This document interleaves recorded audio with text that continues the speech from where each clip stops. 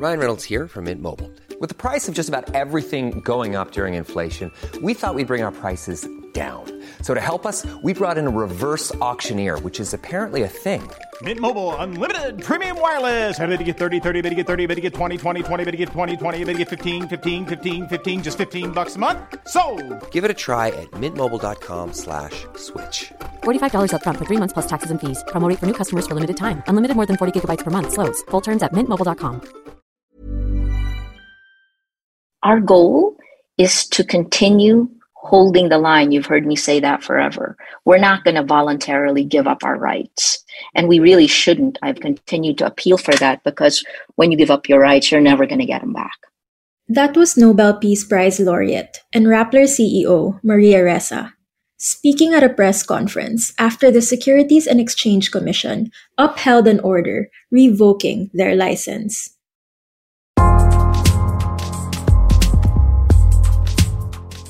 I'm Bella Perez Rubio, Puma Podcast. In this episode, we ask, what's next for Rappler? After years of legal battles, is there any recourse left?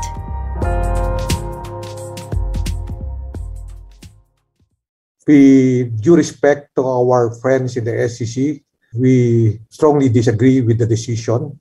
And fortunately for us, we have legal remedies available to question the decision before our courts of law. So rest assured that we will do so on behalf of the Rappler Group.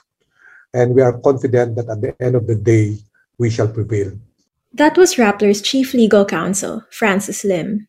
According to both him and Ressa, Rappler can and will continue to operate while they challenge the SEC order in court. Here's why. In no way will we defy or disobey the court orders. No? As I said a while ago, there is recourse to the courts of law, which of course are different from the SEC, which is an administrative agency. Until our courts of law say that we have to close down, ultimately upholding the SEC decision, it's business as usual for us. In short, it will take a court order for authorities to be able to physically padlock the Rappler offices. Attorney Domingo Cayosa, the former president of the Integrated Bar of the Philippines, agrees with this assessment. So wala namang poder ang SEC to shut down any media outlet. The only authority of SEC is to say whether or not registered ka or you can exist as a corporation. Even if that's the case, kahit hindi ka korporasyon, hindi naman kinakailangan korporasyon ka to exercise your freedom of expression. Hindi naman kinakailangan korporasyon ka para magsalita publicly. Diba? So siguro it will just make it more inconvenient for them, but it does not amount to a shutdown kung sinabi ng SEC na i-revoke ang kanilang registration. Attorney Francis Lim, Rappler's counsel, says their next defense will hinge on the premise that Rappler was not given due process in the evaluation stage.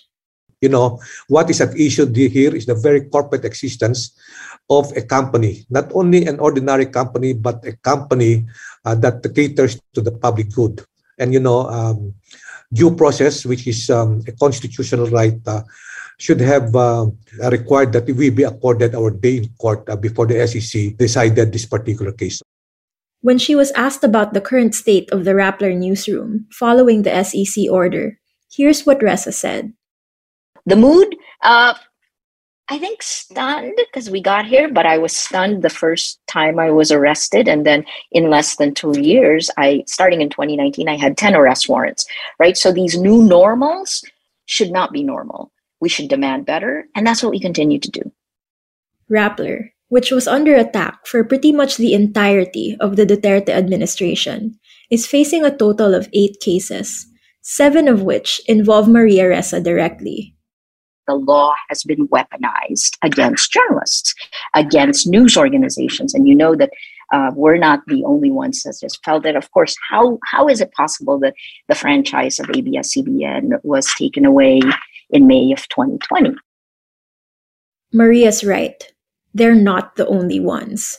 Just a week before this latest SEC decision, the National Telecommunications Commission blocked access to several websites, including 2 that belong to alternative news sites Bulatlat and Pinoy Weekly. The NTC did this at the mere urging of outgoing National Security Advisor Hermogenes Esperon Jr., who used the feared and widely contested anti-terror law to justify his request.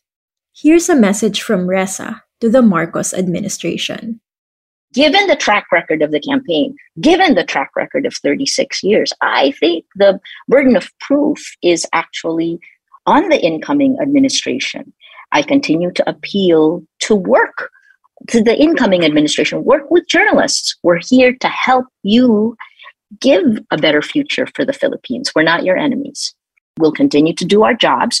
Our reporters, we continue to hold the line. We'll continue to report.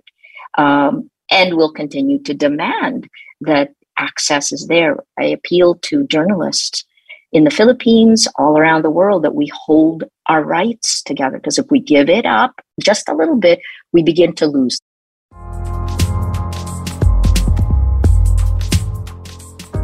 And that was today's episode of Teka Teka. Again, I'm Bella Perez Rubio. This episode was produced by Robbie Alampay and edited by Joe Salcedo. Follow Teka Teka and Puma Podcast wherever you get your podcasts. We're excited to build our community with you, and it looks like we'll be able to meet for events real soon. So if you want to stay in the loop, please go to pumapodcast.com and subscribe to our newsletter. Thanks for listening.